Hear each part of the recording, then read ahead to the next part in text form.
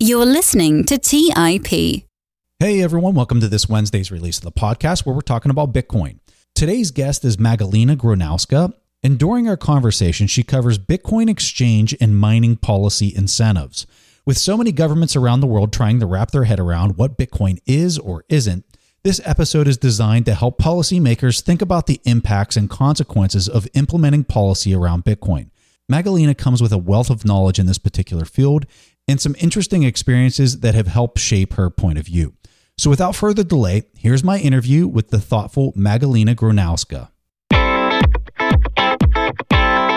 You're listening to Bitcoin Fundamentals by the Investors Podcast Network.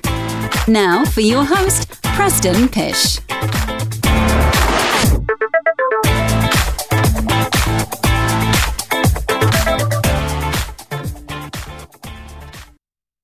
All right. So, hey, everyone, welcome to the show. Like I said in the introduction, I'm here with Magdalena. And boy, we've been chatting online back and forth from time to time and never really had the opportunity to sit down and have this more in-depth conversation. So I'm really looking forward to going through this.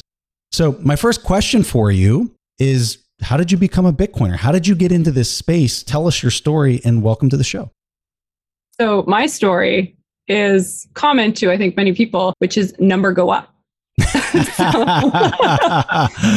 this, 27. I mean, I've heard about Bitcoin and I remember even like searching for Bitcoin in my emails and coming across it around like 2013, but it was really number go up technology where I was like, whoa, wait a minute. I need to buy some because it's going up. And so maybe it's not as an exciting story, but it was also quite the learning opportunity because I lost money in Quadriga. So that's, trial by fire. You learn that way. I lost money through, when you first get into the space, everything's shiny and sexy and interesting. And you're like, wow, these ICOs, they're really pumping. And one of those people that despite coming in at 2017, I lost a lot of money because I was not, yes, I made some mistakes. But again, trial by fire. And that's how a lot of Bitcoiners become Bitcoiners, right? And how a lot of Bitcoiners custody their own Bitcoin because they do these missteps. And I just think trial by fire is probably the best way to learn. Because people don't listen. They think, I'm going to make a ton of money, $1 million on this NFT, when most cases people don't. So the best way to learn is, touching that hot stove. So you were a Supreme Court appointed bankruptcy inspector, and you were overseeing the bank trustee for 76,000 victims on the Quadriga digital currency exchange collapse. At the time, this was a $215 million exchange collapse. And so I guess my first question for you is, walk us through this experience, talk to us about what it was like, and talk to us about the whole exchange collapse. Give us all the details and really don't hold back, because I'm just curious what this was like to go through. So I think, first of all, it was a huge shock to see such a loss. 215 million in Canada is in this kind of time where we're post Mt. Gox. It's 2018, the end of 2018, seeing something of this scale. I don't think people were expecting it because, we're kind of transitioning away from this Wild West. And it really was, as more details came to light, it's the perfect case study of everything that can go wrong in an exchange. And I personally lost money. That's how I came to be in this role. You have to be a creditor to be able to represent other creditors as a bankruptcy trustee. And I also sit on the committee that makes decisions on behalf of creditors because it's kind of like a class action lawsuit. So we inform kind of decision making. And what was really kind of depressing to everybody was how little assets were recovered. It was only about 46 million of the 215 million. And just to put a scale on that, currently it's worth about 1.4 billion. So it was a lot. And the wild part is everything that happened, that went down. There was an OSC report kind of post-mortem, which actually called Quadriga a Ponzi. And, it really went to show this is pretty much everything that can go wrong. So the CEO had a criminal past. He was engaged in Ponzi schemes way, way back when he was 16 years old. And he was involved with another bad actor who had his co-founder was helping him with kind of these schemes. And that's how they met on these forums on how to scam people, which is interesting because we just had a recent resurgence where Michael Patron, so the co-founder, was managing $1 billion DeFi treasury for Wonderland. So it's just wild kind of that this still continues and now it's 2022. But anyways, so, typically in regular markets, there are measures in place to prevent something like a criminal running a financial institution. So what was really crazy there was Quadriga really misrepresented their custody practices. So the assets were not safeguarded in cold storage, like they said. What the CEO Cotton actually did was he created and then he traded fake assets against clients using aliases. So some of them were like CP30, just like making little puns. And then he sent client coins to other exchanges, and he was a bad trader, like terrible. So the exchange, him trading, incurred about 143 million trading shortfall. And so he kept then using client assets to cover the shortfall, which would then escalate the losses. And then with his death, it really kind of kicked off that collapse of the exchange because people started looking into what happened. And it was kind of more than that. And he didn't just do this. He also embezzled exchange funds. He bought homes, multiple homes, cars, a boat, a plane, luxury vacations, right?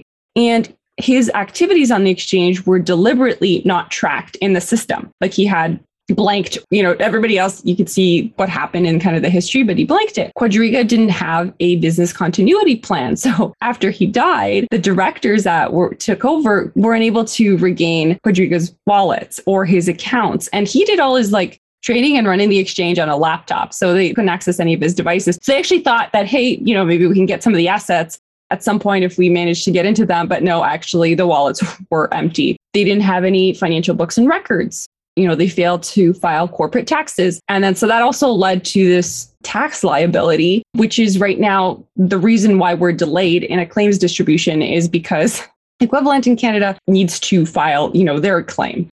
In Canada, Bitcoin crypto companies have had such a problem getting banking and access to banking, or they got, banks de-risk. So he was using third-party payment processors. And then these were at least, one of these was commingling personal and client funds. And so the only reason we recovered $30 million was because the funds were frozen by CIBC. And, because the bank was looking into this. So that actually saved creditors because there was some money recovered beyond the homes. They did not have very good operational kind of practices. They lost 67,000 ETH, which is a lot right now, due to a coding error. I believe it was the parity bug. So, Kraken, I know, lost some money too. It's inaccessible right now. And yeah, so those are kind of, at a high level, everything that typically, the current financial industry does to kind of prevent against these things, they did wrong. This was huge, especially at that point in time for an exchange to have 215 million back in 2018. This was a really big deal. And I would imagine this was one of the larger exchanges in Canada. Definitely not the biggest exchange. It was the largest. Was it really the largest? It was the largest. But here's the interesting part. So it kind of got that way through fraud because he created all these fake accounts. He was trading with himself and other users, especially right at the beginning, like when it first started, something like 80 or 90% of trades were his. So he gave this illusion of liquidity. And when people go to exchanges, right, they're like, hey, there's a lot of volume being traded here. It must be a safer exchange. He also said that he was registered with FinTrack, which oversees money service businesses. And it's not like you register and they check in. It's a good practice thing. It's not like the government, gave a stamp of approval, but people thought it was good. It was like, oh, it's a sign that they're on the up and up. So, there was a lot of fraud that happened, whether it was, kind of to create this idea that this was a good exchange or actual fraud, where he was trading against users and stealing their money. Wow. So for a person listening to this, they're thinking to themselves, my God, that sounds scary as hell. And especially for people that are maybe new to Bitcoin, hearing this, they're saying, what the heck? What would be your takeaway having lived through this horrific experience, which I don't think is the norm for most market participants in the space? What would be your takeaway for a person who's hearing this? What do you say? I think it fundamentally comes down to, keep what you're comfortable losing on an exchange. Just don't keep the majority of your funds on an exchange because things can happen. Now, some of the larger ones we have seen, if there is some sort of hack, they cover it with their own cash. But if it's significant enough vulnerability, you're not guaranteed to get anything back. And I know it's hard. So I want to be realistic. People engage in trades. They set up, trades that, for a certain limit price, right, to hit. It's a matter of really finding out what you're comfortable with. And figuring out how to de-risk. So maybe it's finding 2 or 3 exchanges that are more reputable, they're following regulations, there's nothing shady happening, and, spreading it out if you want, so if one goes down, you don't lose everything if you are a trader. And a lot of people too, they get comfortable, they put some money on an exchange, maybe it's $1,000 or $5,000, but think about when Bitcoin was 4,000 and then it shot up, 40, 60,000 within 1 year, you can 10x easily what you have on there and forget. Well, and I think another key point that I'm just thinking of is just like the guy in charge, so much flows from the top down with the leadership of any organization. I don't care what it is. Like this past week, we saw Jesse Powell out of Kraken make his statement to the world of, hey, if a government comes to me and tells me that I've got to seize up funds, I have to do these things in order to obey these laws without being shut down. So get your coins off the exchange was literally coming from the top CEO of one of the biggest exchanges on the planet. This guy doesn't sound like he would ever say something of such ethical transparency, right? Do your homework on who's ever in charge of some of these organizations in the track. Yeah, and that one is actually interesting. So sort of after what happened in Canada over the last week, it's not just losses, exchange losses or a hack that you have to worry about. It's, are you going to be financially censored for some reason, maybe even without due process, like in Canada, and your funds cut off or, your address is flagged? So if there is a third-party custodian that's subject to certain rules and they want to stay on the good books of the government that they want to, continue operating in that country, you might get your assets frozen as well. So that's something to consider. Whenever there's a third party, you're not the one in control of your money. And so if you take money off the exchange, you control it, but then it's a different issue where you are responsible for your own money. So it's like, if you have a gold bar, where do you store it? Do you bury it somewhere and then forget, right? There's other factors that come into play and it's trade-offs, but you have to kind of think about that for yourself. What trade-off is more important to me? For example, for me, just like a personal story. So what I saw asset seizure through my grandma. So after the war in Poland, the borders were shifted.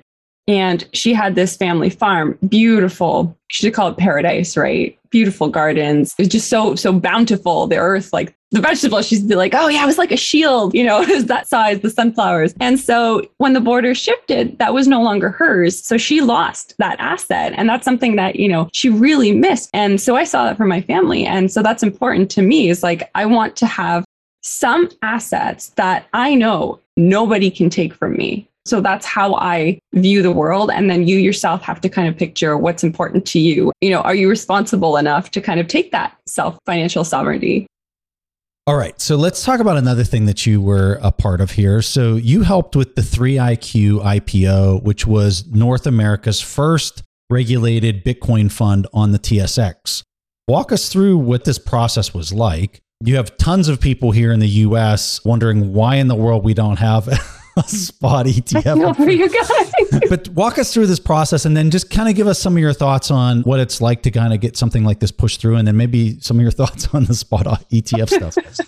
So 3IQ's Bitcoin fund really paved the way for all funds, including ETFs in Canada. And that's kind of an interesting story too, because 3IQ took on the regulator, so the Ontario Securities Commission. So just to set the scene, in Canada, we have provincial regulators. We don't have one Securities Commission. Every province has one. But the Ontario Securities Commission is the one that other provinces look to, just kind of like the world looks at what the SEC does. And they also kind of throw their weight around too, around the other jurisdictions. And so they thought that a Bitcoin fund was not in the best interest of retail consumers. And so what 3IQ thought initially would be pretty easy to get was it ended up being a 3-year legal battle to make it okay. Sorry, is Grayscale going to court or? It sure looks like they're ramping up to do something in the legal domain. Yeah. So they might actually have kind of like a 3IQ journey where at the end of it, there were multiple hearings and the judge, so one of the commissioners, came out with a 26-page ruling about why there should be a Bitcoin fund in Canada and how it is in the best interest of retail consumers. And that, that piece of paper, that document is the foundation that all other funds went to apply for their prospectuses for. But it was really interesting because you really had to push back. So they basically had the OSC say no so that they could then take them to court and then fight for a ruling that would permit that. It's a different type of, approach rather than asking, because then you get a concrete answer. And I think it's really interesting because Canada and the US are very similar in terms of markets and just, Western type of country. So, maybe if some smaller country like Bermuda launches a Bitcoin fund, it's not the same kind of implication, but you have funds and ETFs in Europe, Singapore, in Canada. And I'm really looking at the US, like the precedent has been set for these types of products. And I really question why the US does not have one, especially looking at what's happening with Grayscale and the heavy discount with the futures product, the carrying fees. It doesn't seem like in the best interest of retail.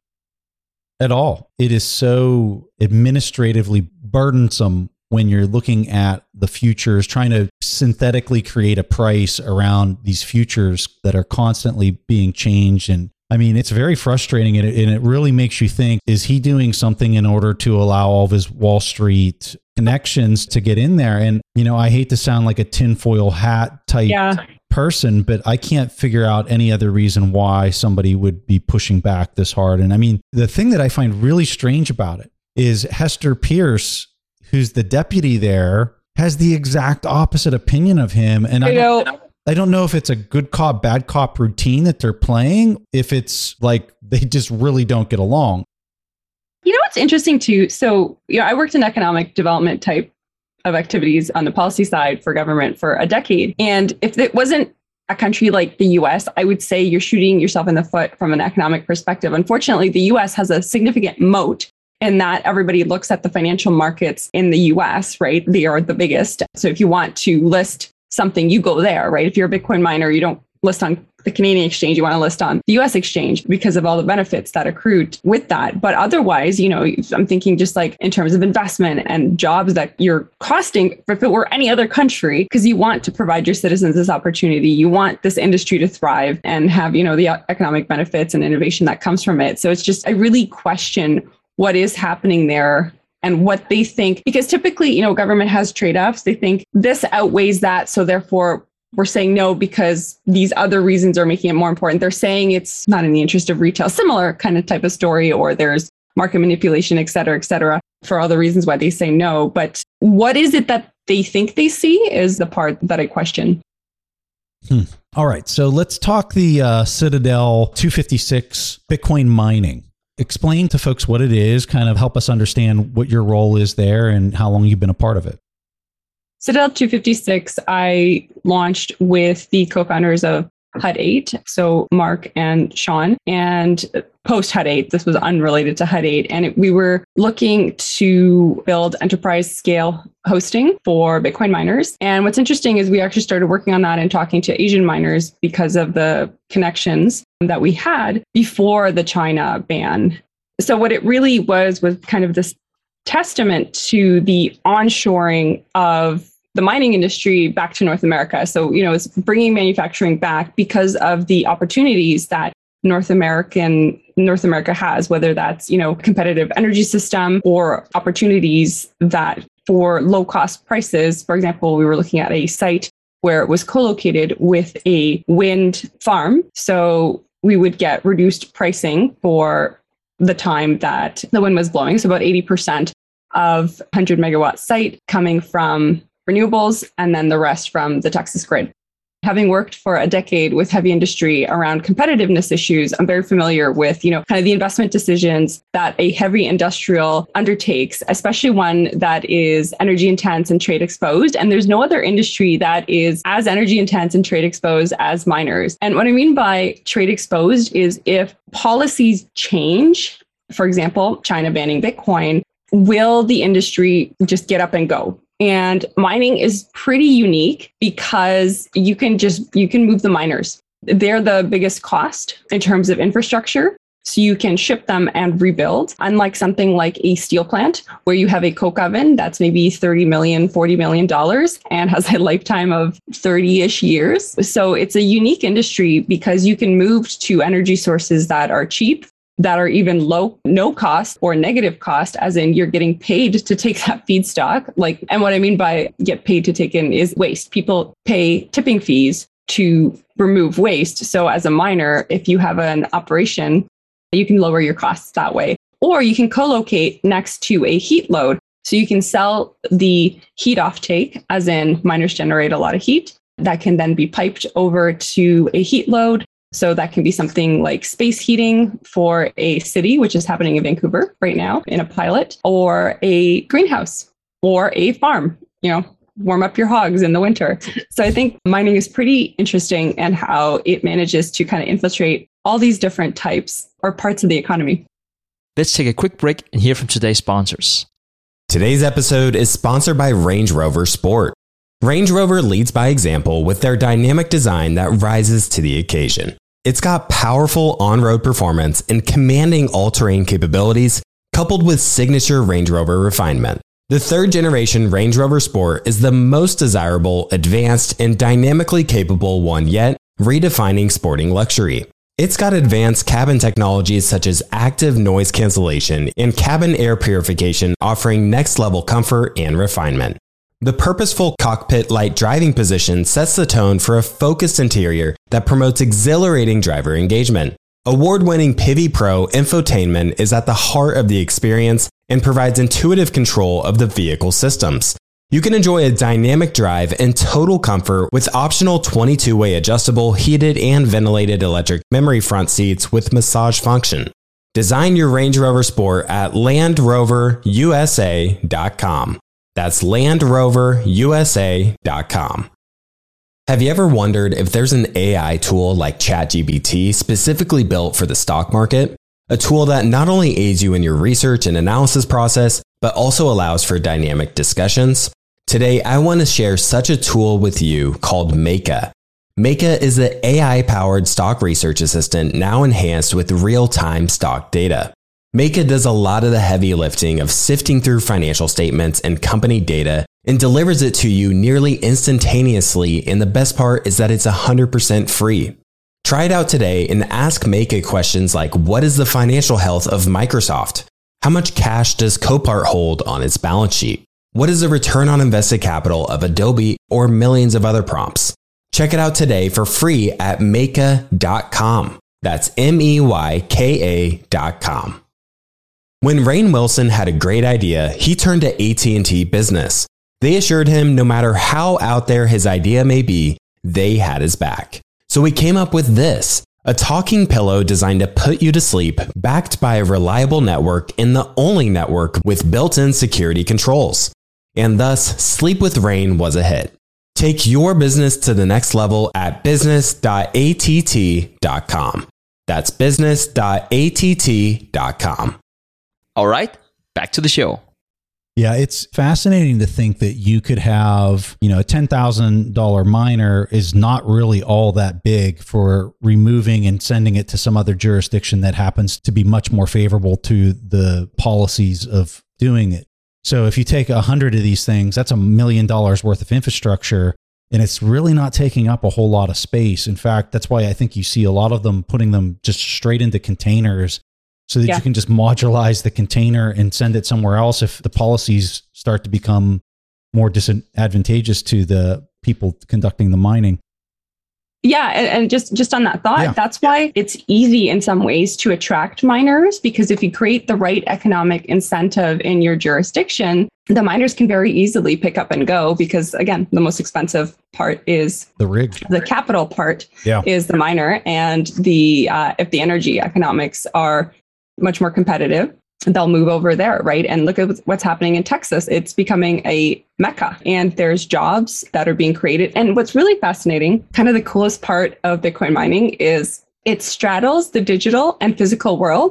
So it has a physical footprint, just like any traditional industry, but it creates a product that's fully digital, and it's a commodity. And so typically, commodities, they have super low margins, but the margins on mining, have been reaching 80-90%. Really high, it's wild. And you cannot, if the price goes up, you can't produce more Bitcoin. There is a mathematical equation that says how many Bitcoin are always produce. So it's not like gold, where if, gold were to 5x, suddenly you'd have a ton more mines, increasing production. So I think it's such a unique industry. And because of that, there's unique features that come with it. And then also from that economic development perspective, why it's attractive for countries or states or even cities to attract it is because you're creating these knowledge economy jobs that come with mining. So it's all the financialization of Bitcoin mining, right? There's the energy side and energy experts, plus the actual, builders, those who, set up the mine, who build the infrastructure and manage it. And now we're integrating with, with other industries, like whether that's district heating or waste management. So it's just fascinating seeing kind of this diversification and opportunity in so many sectors of the economy. So what do you think most people miss about the whole mining process? If you're just going to think, the typical person that knows quite a bit about Bitcoin, what is it that they miss when it comes to mining? I think it comes down to sort of this misconception that Bitcoin mining is bad for the environment because it's using power. There's kind of a number of different ways where they're wrong. One is, they think that one Bitcoin transaction is the equivalent to a block reward, which you're probably familiar with. Another one is that there's all this energy that could be used for better things. Maybe it's like hospitals or something, but they don't understand how much energy either misallocated or wasted. If we just look at some of the cool business models that, these miners are finding, flare gas in the oil and gas industry, typically oil and gas flares. So they emit methane from the oil and gas process. And because methane is 25 times more potent than CO2, or 80 times if over a longer lifetime. And so because you're converting methane into CO2, it's an environmental benefit. And so, but it's still energy that's being wasted. So the awesome part is, miners come in, they're a more efficient process. They're taking this wasted energy and they're, putting it to good use for, to support the Bitcoin network. Recently, we're hearing a lot about miners destroying the planet, not just because they're boiling the ocean and wasting energy, but there's a lot of e-waste out there. They're generating waste, filling landfills. And I think this is an opportunity to kind of like flip the narrative, because there are miners that are taking advantage of waste resources, whether that is municipal solid waste or the billions of waste tires generated annually across the globe. And so that is a resource that could be mined for energy that's just sitting in a landfill, and it's a negative cost energy. And so we're seeing miners kind of fill that niche and figure out, better uses. The waste heat that is created from a miner is a resource as well, right? Whether you're heating buildings or heating greenhouses, and this is both things that are happening right now, or another kind of low grade heat process in manufacturing, there's opportunities to kind of reuse that waste resource. And so I think there's an elegance to Bitcoin where it moves based on economic incentives, right? And it's simple, right? It's just a simple set of economic incentives. And so for the first time, we have this way where we can fund public policy issues that, typically have had under investments, whether that's, the transition to a low carbon economy where trillions of dollars are needed to get us there, or, this transition to kind of like a more modern, clean, resilient energy system, because of a lot of our infrastructure in North America has been underinvested, and we get brownouts. Transmission, distribution lines, generation. Some of these plants are over 100 years old. And so there is investment that's needed. And I think, traditionally, it's been the government. So either it's the users, so the ratepayers, or it's the taxpayers, or it's the private sector that steps in because of some, capitalistic opportunity. But we now have this new bucket that can fund sort of these public policy issues that could generate some sort of positive environmental outcome or societal outcome.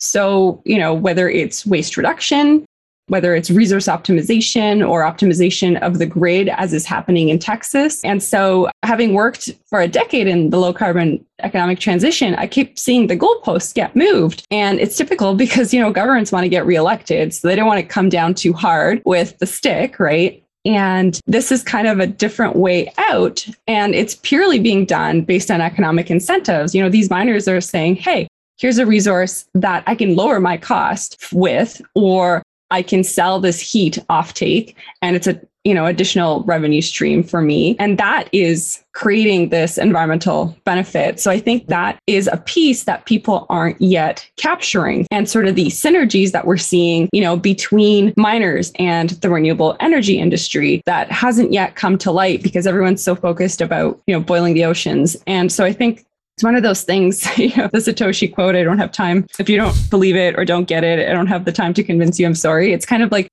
at some point, like this is already happening, right? Yeah. They're combining with legacy industry, integrating and finding these synergies. And at some point, people are going to realize, hey, this actually happened, right?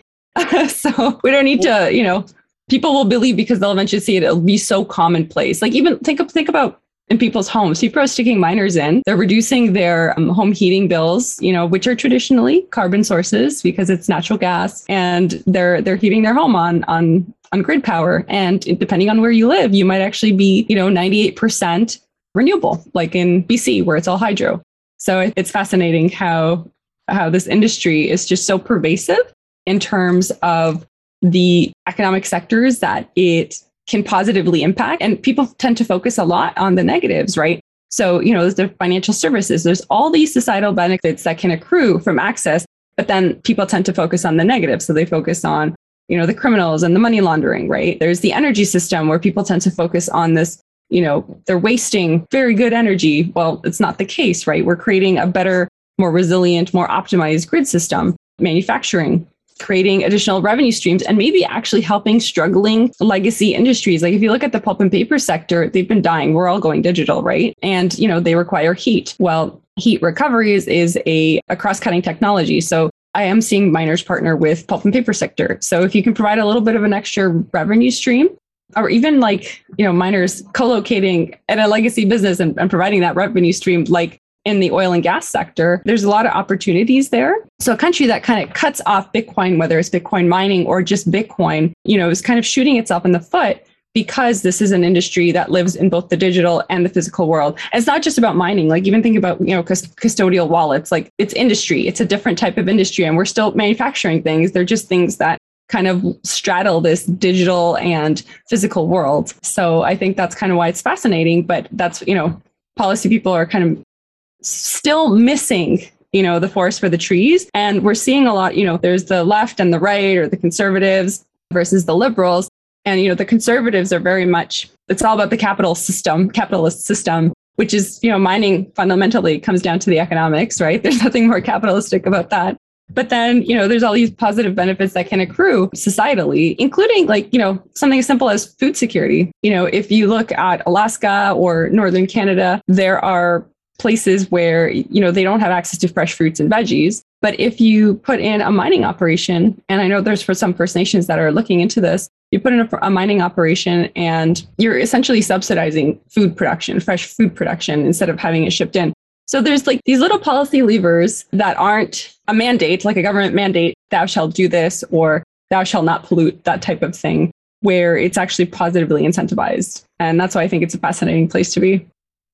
Yeah, for sure. And when I'm listening to what you're talking about, you really are hitting at economic incentives.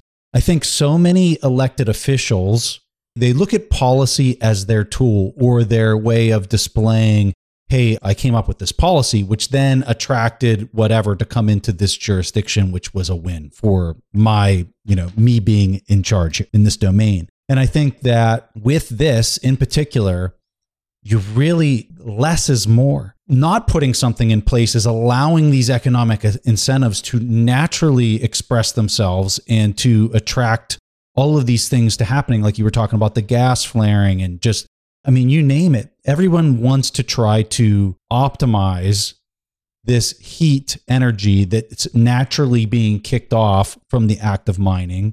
And they're naturally trying to find the cheapest kind of energy or creating some type of business to go upstream. And you and I had talked before we started recording about Jason Williams with the tires, right? Like here's a guy who's getting paid to take the tires, and then converting that into energy to then, run mining rigs. But then also creating value-added products, because there's black carbon that's generated, there's oil, there's the synthetic gas, right? There's steel that can be recycled. So it's not just like thermally, it's the thermal deconstruction of the product. You're not just burning the tire, you're creating like resources that typically, to produce oil or to produce the black carbon, you would have your own industrial process with its own environmental impact. So you're replacing that. So I think these types of stories need to be told more to the policymakers. And, just from my experience working with industry, the squeaky wheel gets the grease. We haven't been squeaking enough as an industry, I think, but it really is changing. We're at a point where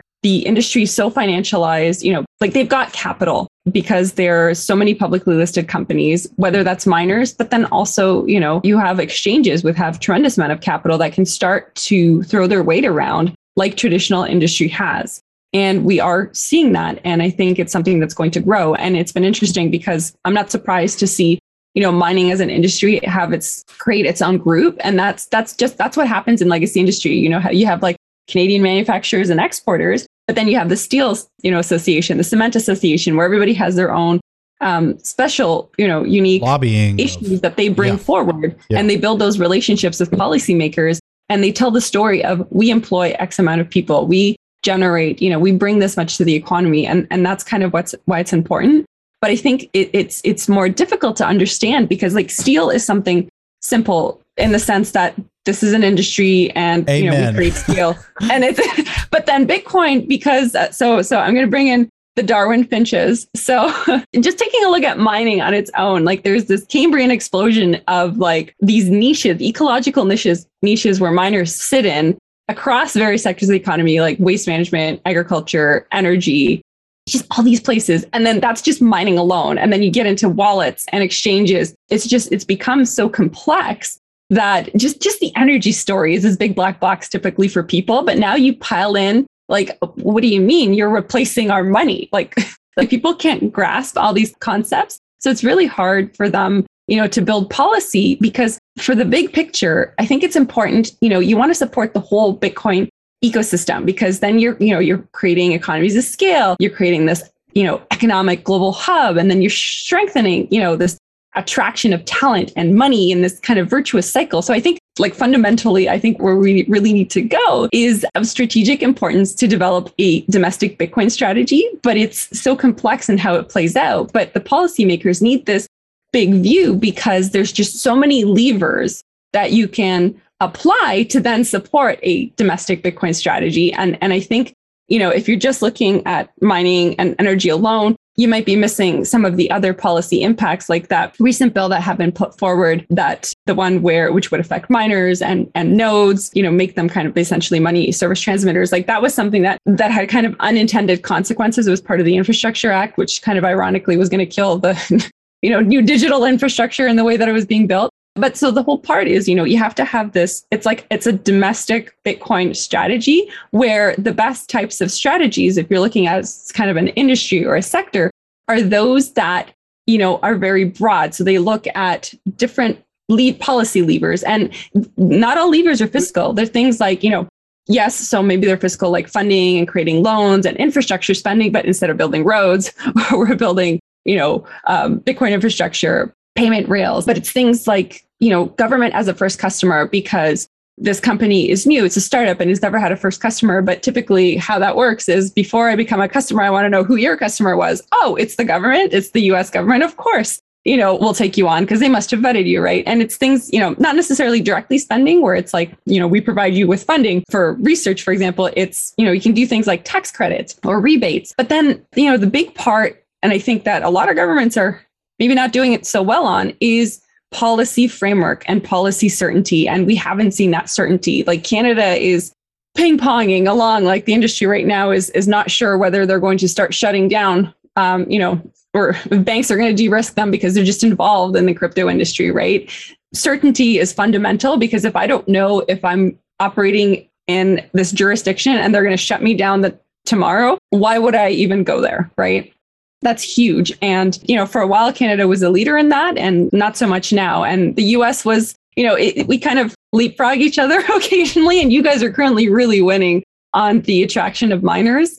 But the ETF, we got you there. But it's other things too. It's like, creating R&D kind of supports. And, there's been a lot of complaints about intellectual property laws and patents. So there's just so many things that a government can do. And then most importantly, like workers we need the, knowledge-based economy workers. Like, this is something that takes a while to develop, as in school curriculum, right? For now, it's, industry is scaling up that, but it'd be great if this could be taught at a kind of younger age and be put into the curriculum. And for the last thing, I think to really, truly support a domestic Bitcoin strategy, I think you're looking at a treasury allocation. Right? Like, what better way to support that? I used to laugh and say, maybe it's possible for Canada to have one. We don't have gold anymore, but we do have a strategic maple syrup reserve. Like, can you believe we have more maple syrup than we have gold or Bitcoin? I love that. But I digress. Let's take a quick break and hear from today's sponsors. If you're looking for the right franchise concept at the right time, an iFlex Stretch Studio franchise is the business for you. iFlex is the newest franchise concept from the founders of The Joint Chiropractic. With over 200 licenses already awarded to our regional developers, there's never been a better time to own an iFlex franchise in your market. An iFlex Stretch Studio franchise offers its clients the best in professional assisted stretching for one affordable price in one beautiful location. Even the Mayo Clinic says stretching can increase flexibility and improve your joints' range of motion, helping you move more freely. Prime regional developer opportunities and franchise locations are going fast. Don't miss this opportunity to get into this rapidly growing health and wellness business from the founders of The Joint Chiropractic. Find out more today. Call 888-994-3539 or visit iflexpodcast.com. Call right now, 888-994-3539 or visit iflexpodcast.com. Kyle, you're connected with a ton of different investors and portfolio managers, and you're just really in the know on a lot of these things. How do you keep up with all the day-to-day headlines for your portfolio companies? Yeah, so I used to have a ton of issues with this, and that was until I started using Yahoo Finance. Really? What's so great about it? So Yahoo Finance is awesome. I have my whole portfolio entered and I can easily see all the top headlines to keep up with the recent news. And each day you get an overview of the major global events that might be moving the market. So I'm ready to easily pounce on any opportunities that come my way. What else can you do on Yahoo Finance's platform? They also have a number of cool features, including a tool that lets you link all of your investment accounts, analyst ratings, and independent research, as well as the ability to create customized charts. Well, now I know that the audience is really going to love this one. And I actually see they have 90 million monthly active users. For comprehensive financial news and analysis, visit the brand behind every great investor, yahoofinance.com. The number one financial destination, yahoofinance.com. As many of you know, I love studying businesses and networking with business owners. The more I've studied businesses, the more I've realized that starting and scaling your business is easier than ever because of companies like Shopify. Did you know that Shopify powers 10% of all e-commerce in the US? Shopify is the global force behind Allbirds, Rothy's, and Brooklinen, and millions of other entrepreneurs of every size across 175 countries. Shopify is the global commerce platform that helps you sell at every stage of your business. From their all-in-one e-commerce platform to their in-person POS system. Wherever and whatever you're selling, Shopify's got you covered. Shopify even helps you turn browsers into buyers with the internet's best converting checkout, up to 36% better compared to other leading commerce platforms. What I personally love about Shopify is that it's the turnkey solution to kickstart and grow your business, and they are totally committed to giving you the necessary tools to succeed as a business owner. Plus, they have an award-winning customer support team there to help you every step of the way. Because businesses that grow, grow with Shopify. Sign up for a $1 per month trial period at shopify.com/WSB. That's all lowercase. Go to shopify.com/WSB now to grow your business no matter what stage you're in. That's shopify.com/WSB. All right, back to the show. If I was going to summarize it for a person who's maybe in politics or looking to create policy in any jurisdiction, I think your message is really kind of loud and clear of A, get out of the way, B, let people know that you're going to stay out of the way in some type of form that lets people be able to make capital allocation decisions for the cost of infrastructure and hiring people and whatnot that probably don't want to leave whatever jurisdiction they're in. You've got to provide a stable and calm environment that gives them assurances that they can come here and they can stay here and they can act in a manner that they're not going to be disrupted or toyed with while they're there.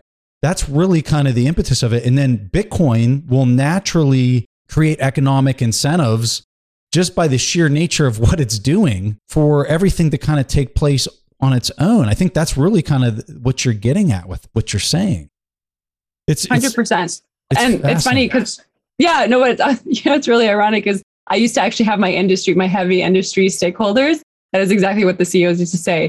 Get out of our way. Basically, for example, cap and trade, it wasn't so much that government was putting in a cap and trade system. It was that it was taking forever to decide on the rules, and the rules would be set up to 2020, but not 2030. They just wanted certainty because once there is certainty, they can factor it in. They can conduct all the calculations, depreciations, and financial impact. And even, you can buy offsets ahead of time for future vintages. So it's just a matter of create the framework and let us operate, and we will optimize our resources. And if it makes more sense to just shut down our plant and go to another jurisdiction, at least I have the certainty because I'm making a decision on something that's not, flipping and flopping, right? Yeah. Get out of the way. Get out of the way. And give me assurances that you'll stay out of the way. And the US has traditionally been a lot better about that.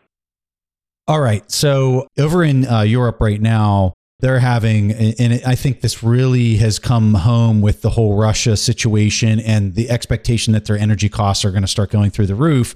I think that now you're seeing this opportunity for people that have very different opinions than the ones we're talking about tonight, kind of standing up and saying, we have got to ban anything that relates to proof of work. We have got to stop this gross use of energy going into these proof of work protocols.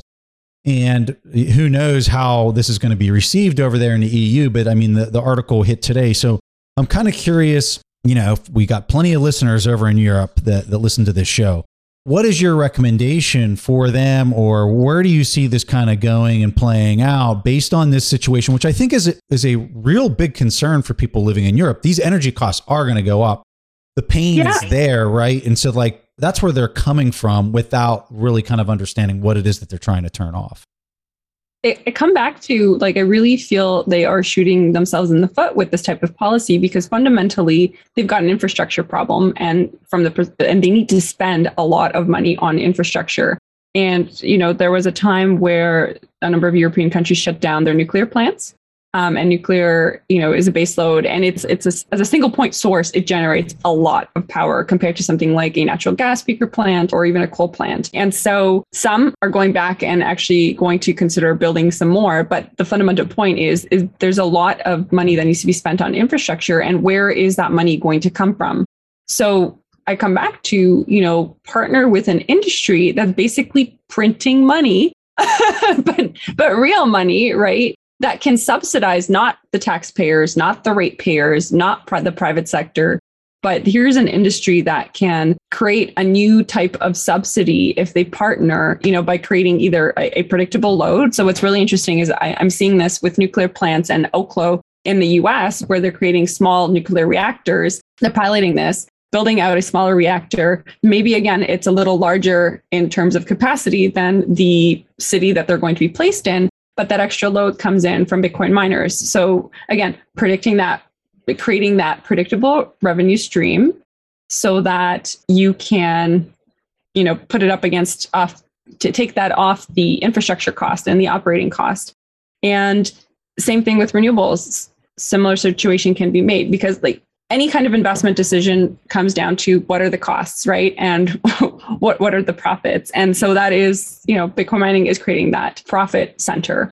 And the other interesting part about Europe is they've been a lot more comfortable with the fourth R, so energy reuse. There was a time, for example, in Canada, where people were really against energy from waste. So, people would actually picket with signs saying, we're not lab rats, don't burn garbage, because they were concerned about air emissions and other toxins. And whereas, Europe, because they have less land for landfills, it's more densely packed. It's more common that you have energy from waste facilities. And so, similar to what I was talking about, if there's already kind of situations where you are taking in a landfill, whether it's tires or whatnot, it's another way to kind of subsidize that energy facility. And so there's a lot of kind of policy issues that can be solved from positive front, but they're stuck on this idea still that we lack energy. It's causing energy prices, and miners are going to steal that energy, so we have to shut them down. And they're not seeing it as kind of this symbiotic opportunity. And that is something that I think that can only be navigated through, telling these stories and showing these examples of this already happening somewhere else in the world. All right. So this next one's off topic, but there was a lot of people online that were telling me that I need to ask you about being a volunteer fireman. Yeah, I know. I'm a volunteer firefighter. I'm a first responder as well. So if you are in a car accident, your car is on fire, I'll put that fire out. I will jaws of life and get you out of there and, administer to any first aid needs. Yes, we also rescue cats, I guess. I haven't had the opportunity to do that. But honestly, I love it. It's interesting because most people don't know 70 to 80% of fire departments in North America are actually volunteer, as in they're not career departments. It's volunteers coming in. So, I'm on call 24/7 if obviously, family and the job comes first. But, especially if there's something like a fire in the community, like once the pager goes off, I'm, in firefighter mode. I love this. And yeah, but I think so. It's interesting. A lot of Bitcoiners are actually moving to these rural towns where you're not going to have, a career fire department. I think it's first of all, it's like it's an awesome skill set to if you're picking up, first response. It's just like you have a first responder in your house. But secondly, you're building really good, strong relationships with your community. It's really rewarding. It's challenging too. Obviously, there's that element, but it's just I love it. It's become part of my identity. I love it. That is just so cool. Good for you. Oh, thanks. It's really funny because we talk about what is Bitcoin. It's it's fire insurance, right? We know as firefighters, the importance of having fire insurance, and Bitcoin's kind of like it's like buying fire insurance, but it's also like building another house in another town, and it's another total local economy. I absolutely love it. Mags, I don't have anything else. If you'd like, can you give a handoff to folks where they can find you? I know you're active on Twitter and then also at Cold Card as well, which we were talking with NVK last week. So feel free to give some handoffs to anything you'd like.